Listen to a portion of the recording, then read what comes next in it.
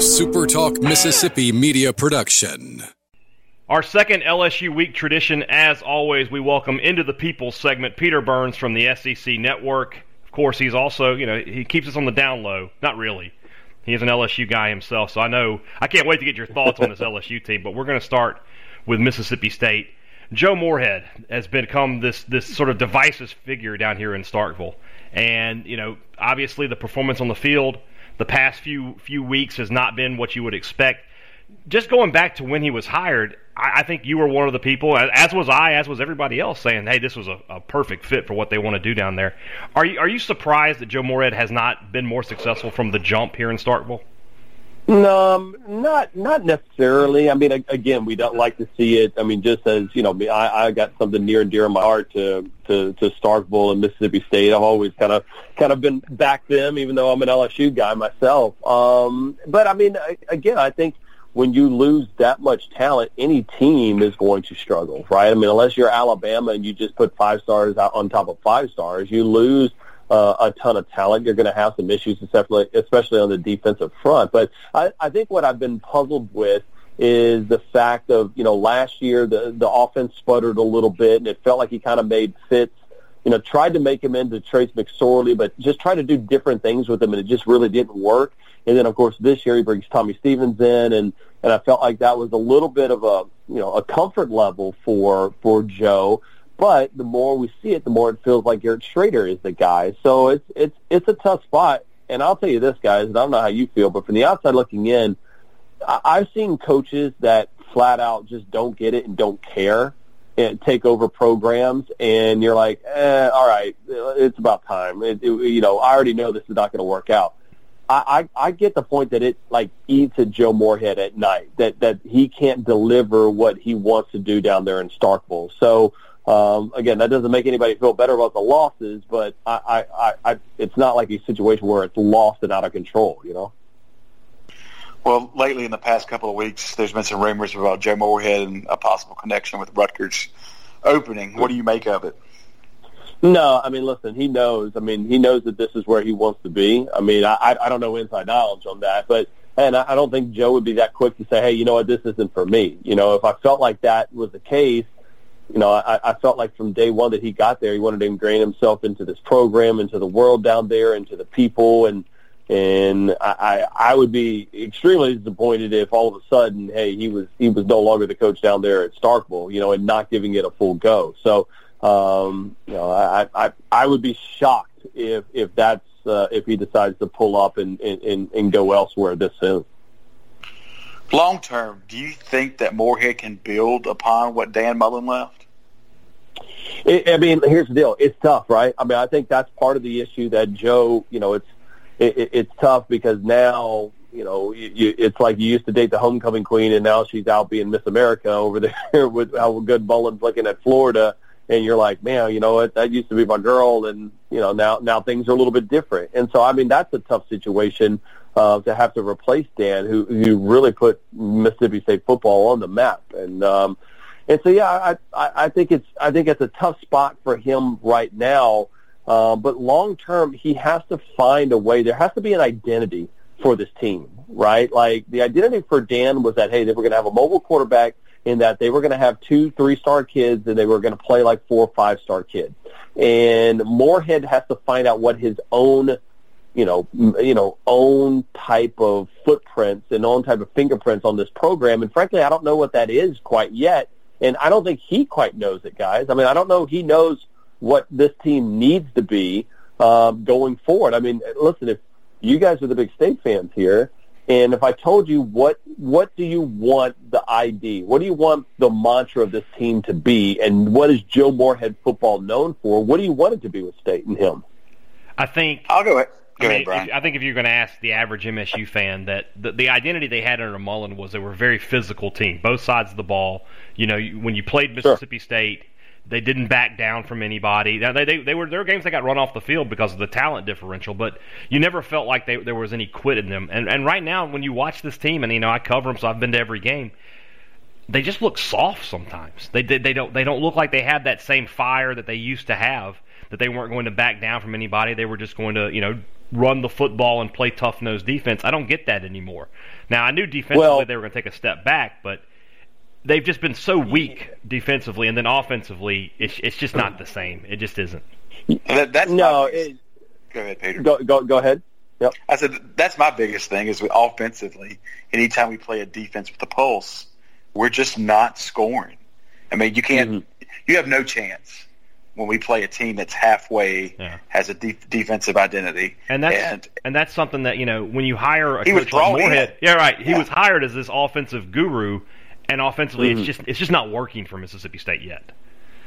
Yeah, I mean, so the question is does it not work with this personnel, or did it work in the Big Ten, but when you start playing teams in the SEC, it's a little bit of a different fit? I will tell you this. I think it's really difficult because I see that's going on in Tennessee right now. I've seen it with Chad Morris. I've seen it with teams that have taken over, for new coaches or new coaches taking over for teams, is that a lot of times it's hard. It takes something. And that's a credit to what Dan's doing at Florida right now. But it takes a hell of a coach to say, hey, I need you to come play hard for me right now. I know I didn't recruit you. I know you didn't sign to play football with me, but I'm the guy for you now. It's hard to motivate those kids. I mean, hell, look at what Jimbo Fisher's having to deal with at College Station right now. I mean, he's playing a lot of young guys, and a lot of those guys, that maybe did commit to Kevin Sumlin back in the day, but they wanted to stay with the Aggies, and even that team is struggling. So, again, I go back and look at what happened with Barry Odom I think it was a year and a half ago. He was 1-5. And everyone's ready to write him off. Oh, he's got $1 million buyout. He's done. Who's the next coach? And Barry Odom took to a post-game press conference, and he just let it fly, man. He said it was unacceptable. It was on his ass, and that he was going to fix it. And I think he might have the second or third best record since starting that 1-5, 2 years ago with Missouri football. So the question is, I know Moorhead wants it, but how is he going to get those guys playing physical and show that guru type thing that he was doing over at Penn State? And frankly, the answers haven't been easy, and I don't think it gets easier with LSU coming into town this weekend. And here's the biggest problem I think Moorhead had is he walked into a situation at Mississippi State for the first time in the history of Mississippi State football. A first-year head coach had unbelievable expectations. Talent. Yeah, I mean, so last year, NFL talent. Right. Yeah, people go into last year. I mean, fans are expecting 9-10 wins, and you were like, this could be the year. And now we bring in this offensive guru who's going to take our offense to the next level where we can compete possibly with the Alabamas, with the LSUs, and we should keep the same level of beating the teams we should. And his offense has just not clicked, and you could see the trajectory of the program starting to go down last year because anytime we played a defense with the pulse, the offense struggled. And you were hoping this year with him bringing in his quarterback another year that the offense would be stronger, and it just has not happened. Yeah, I mean, and what it sucks for guys like Kylan Hill, who are incredibly talented or as good as anyone, but then all of a sudden, if you don't fear the passing game, everyone's going to put 8 in the box, and then you're going to see what happens like with Tennessee last week, which is that they don't really respect Schrader or Stevens at 100% to be a huge passer so they can stuff the box, and poor Kylan doesn't get an opportunity. And then that's even tougher because the next time that Joe's trying to recruit some kid, the kid saw 2010 Tennessee, or he saw a game. I mean, it's a whole lot easier right now for Ed Orgeron to get these star recruits, especially offensively, because they're playing so well on offense. It's tough when there's a struggle right now. But, again, I still think it's way too early because I think a lot of people wrote off guys like Barry Odom and other teams and gave them an opportunity. But you got to have some wins, right? And I mean, I don't know. Or even if you don't have a win like this weekend, you damn sure need to show that you're tough and this team's not necessarily quitting on you and they're all in on it. I'll say one last thing, then we'll move on to this weekend's game. But I don't know if you knew this or not, but Moorhead actually had the local media come in for a clinic this summer where he sat down with us and we talked about his offense in great detail. Yeah. So we talked for an hour and 15 minutes about 2 plays. And he's going through everything, and he's putting it on film, and I'm looking at it, and I'm not the smartest guy in the world, and I didn't play in a I didn't play college football, and I didn't really play. I mean, high school football, I played a really, really simple offense. So I understood that I wasn't going to understand everything, but I was overwhelmed by how much information there's just on a running play. And all I could think was, this is a quarterback has maybe 2 seconds with 4 5-star defensive linemen bearing down on him to make all these decisions. And all I could think was, it must take a very special quarterback. And I think Trace McSorley was that. And obviously Saquon Barkley, having a player like that helps you. So what you said about Big Ten to SEC might be something that bears watching, which is why the Rutgers thing, I agree with you. I don't think it's going to happen, but maybe that offense is. There are just some offenses that are better suited to different places in the world. I think and the personnel though, guys too. Yeah. You know, it's like Chad Morris has been having a hard time as hell because he's trying to get rid of Brett Bielema's guys because they run a completely different type of personnel grouping. And again, I go back and look at Garrett Schrader, which listen, I don't necessarily know if Garrett's going to win a Nobel prize for science or anytime soon. I'm not saying he's a Mensa kid or anything like that. And if this is a tough offense to grasp, that's why I think that he wanted Tommy Stevens to be there because, hey, Tommy had at least seen this. He's been, if it's a complicated offense, he knows, hey, a little bit, it's a safer route to go to. And I think last year, at some point he found, a couple of three or 4 weeks where he's like, okay, you know what? I need to stop trying to make Fitzgerald somebody that he's not. Let's simplify this. And ultimately that's what it comes down to. Like, simplify it, have fun, play physical football, and good things will happen. I mean, more people are going to like Moorhead. They spent some time with him. It's hard not to, come around liking the guy. He's very personable, but you got to make it simple for these guys to just get these athletes in space and make plays. I think his offense to me is a classic case of paralysis by analysis, but in a 3-second time frame because of so many decisions you have to make. When the SEC Network last year did the SEC film study after the La Tech game, it was kind of the same thing that Brian, I think, what he offered the media this summer. But I was just completely shocked with, and like I said, like Brian said, we're obviously no college football gurus as far as building offenses, but the number of decisions that the quarterback has to make off of an RPO it was amazing to me. I was like, this is just way too complicated versus what Dan Mullen ran in the spread. I mean, Brian, help me with what zone read. The zone read. Thank you. You're reading a defensive end, and that's all you're doing. And you have a designed run, and that's what we're doing. Or you're coming out and you're running a pass play, but you're running out of a zone read. And the RPOs, you got 4 different options you can do on every play. But so that's on Joe to survive and adapt, right? I mean, that's any coach. And I mean, I think that's what Mullen has done pretty good, is looking at what he has roster-wise and goes, okay, this is how we're going to attack people. And again, I think that's on Moorhead to go, I'm no longer this coach, no longer this OC. I don't have this type player. If I want to change, I need to adapt as well. I mean, guys, look at LSU right now, the team. I mean, let's spin this forward to this week, right? I mean, it's all about, Steve Ensminger and Ed Ogeron. Hell, they were playing the same offense. Then all of a sudden they're like, this ain't working. This is no different than Les. We need to bring in a Joe Brady. We need to bring in somebody that's going to really kind of, implement the changes that we want and complement the offense. So it's all, it's almost a situation where Joe probably this offseason needs to take a look and go, all right, where's the next Joe Brady coming from? Who's the next person that I can match what I like to do and what's going on in college football right now, and how do we mesh these together and so it fits what Garrett Schrader, the future of this program, can do. And I think that'd be the first thing I would do is go back and look at anybody and say, this is what Garrett Schrader does. These are his pros.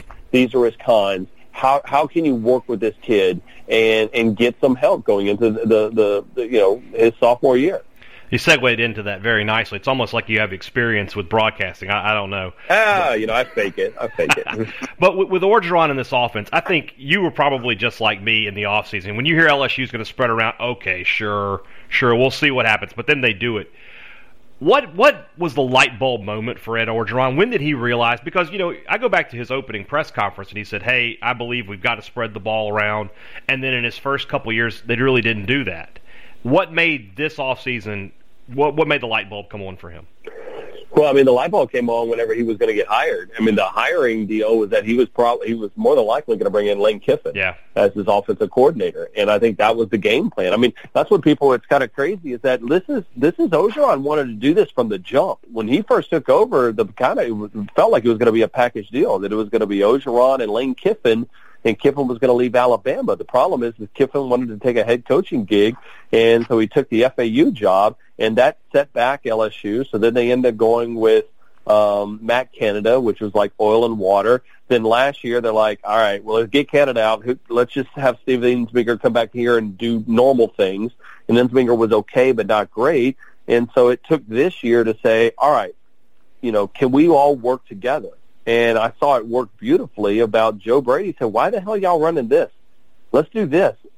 Brady came in and worked with Orgeron and gave him a clinic one day with the Saints, and basically they turned around and go, can you come work for us? And it's made all the difference in the world. And by the way, now Joe Brady's going to probably make about $1 million next year, so he'll be well compensated for what he's doing. But yeah, it wasn't that didn't want to change. He always wanted to change. It's just when Lane Kiffin decided to go to FAU, I think that just kind of changed the formula of how this thing finally came out, or time schedule, I should say. Do you think that this year's LSU team is a national championship team? Yeah. I mean, there's, obviously we'll know probably November the 9th when they face Alabama, but I think they're as talented as anybody, and I think they have this attitude. I go back and look at the teams that won it all in 03 and 07, and they all had a distinct attitude. Even though LSU's had some good teams in the past, they never really had kind of this moxie about them. That 03 team did. The 07 team sure as hell did. And I feel like actually the talent on 2011 LSU team was better than this team, but the attitude starting with Orgeron and Joe Brady and Joe Burrow, of course, at the quarterback, I think there's just a certain deal to it that's nuts right now, man. And LSU fans are it's just weird. Every single morning they wake up and they kind of pinch themselves going, did that just really happen? Do we have a Heisman Trophy candidate quarterback? What the hell is this? Like, that's nuts for us. Yeah, I wanted to ask you about that. Are you a Heisman voter? I don't know if you are or not. I am not. No, they should not, and I don't want one. If you had one, I would. If they made the mistake of giving you one, is Burrow number one on your ballot right now? No, Tua would still be. Okay. I'd still have Tua in there. Just the numbers are out of control with Tua, and I think there's so much love for Burrow right now, and rightfully so, because some of the wins have been better, but also because it's been the Saharan desert for the longest time of LSU football, and finally a quarterback looks good. So I think there's a little extra love, but you look at the numbers Tua's putting up, it's just crazy right now. So, but again, it's so early because Jalen Hurts still putting up decent numbers. Justin Fields has been a monster, and Jonathan Taylor. I mean, I think it's a 5-way Heisman ballot right now. But I think it's 1-2 Joe Burrow and Tua Tagovailoa, which sets up that huge game in Tuscaloosa here in a couple of weeks. Well, I wouldn't describe Saturday as a huge game, but it is an interesting one just from terms of this. But the message I've sort of given on the podcast and on the radio show this week is Georgia-South Carolina proves that it's never 0%. There's always a chance that something could happen. Sure. So to maximize State's chance, what would you have Mississippi State do? If you could only tell them to do one thing, do this to maximize your chance at winning, what would it be? I mean, honestly, as stupid as this sounds, is stop the run. Mm-hmm. And I know that sounds dumb because LSU is just passing it on with everyone right now. But I can't tell you, and I talked to some people close to the LSU program. They didn't know, they were worried about Florida to a certain extent because they knew that was a pretty solid team. But it wasn't until they started running the ball with a lot of success that they knew they were unstoppable in the second half. Once Clyde Edwards-Helaire started breaking some runs, they're like, it's over. It's a done deal. And that's when, if you notice in the second half, Dave Aranda started bringing the blitz because they knew offensively they weren't going to be stopped. That Florida didn't have a way to stop the run, and worst case scenario, breaking case of emergency, they could run the rock on them. So, to me, you got to make them one-dimensional. And if you're going to make them one-dimensional, oddly enough, you got to just stop the run. and say, hey, if Burrow beats you, dude, they're just a better team. You know, you can't beat yourself. And I think that's, in a weird way, the one thing that Mississippi State needs to do this week is to be able to stop the run. It's funny you say that because I interviewed one of the LSU beat writers, Brooks Cabina from The Advocate, and he said the exact same thing. So, hey, and Brooks follows it even closer than I do. Yeah. So, man, next time I'm going to steal all of Brooks' stuff. Make sure it works out good. I like it. Well, Peter, as always, man, we appreciate your time on this time of year. We're not going to bring anything else up. We're not going to make you have any, sour thoughts. Where is that SOB at? Where is that SOB? He's tucked away in Houston, Texas. Let's just leave him there. I was making sure. All right. I don't want him any. You know that if he comes on this podcast, I told you I'll never do it again. So. Well, yeah, he wanted it. He said, hey, can I be on with Peter? And what I explained to him, and I very gently told him, absolutely not under any circumstances. So I'll hang up this phone right now. I know. So no, he's not coming. You don't have to worry about that. Peter Burns from the SEC Network, man. I love having you on. We'll talk to you again very soon, hopefully. Hey, boys. Again, there's something near and dear to my heart down to Starkville. So, from Mangum to what Vic Schaefer has built to 612 to, Restaurant Tyler, everything, man. Y'all are the best. I want to get out there to the left field lounge and hey, hopefully we got a good game coming up on Saturday. We'll see what happens. Thanks, Peter. Thanks. Later, boys.